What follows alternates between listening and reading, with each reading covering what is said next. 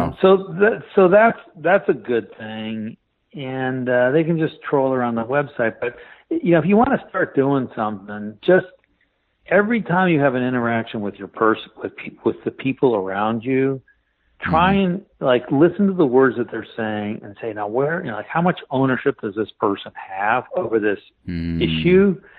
And can I increase their level of ownership? Can I invite them to a higher level I can't force you to a higher level of ownership. And so very simple things like this. When they come up to you and say, hey, I got a problem, you're like, well, tell me about that. Okay, well, here's what I see. Okay, great. Well, what do you think's going on? Well, I think this. So what should we do? Blah, blah, blah. You'll know the answer. You will know the answer before them. That's the way it's supposed to be. But when you resist giving them the answer and let them work through it, it's frustrating. It takes time. But unless you want to be solving their problems for the next 1,000 years, it's the way to go.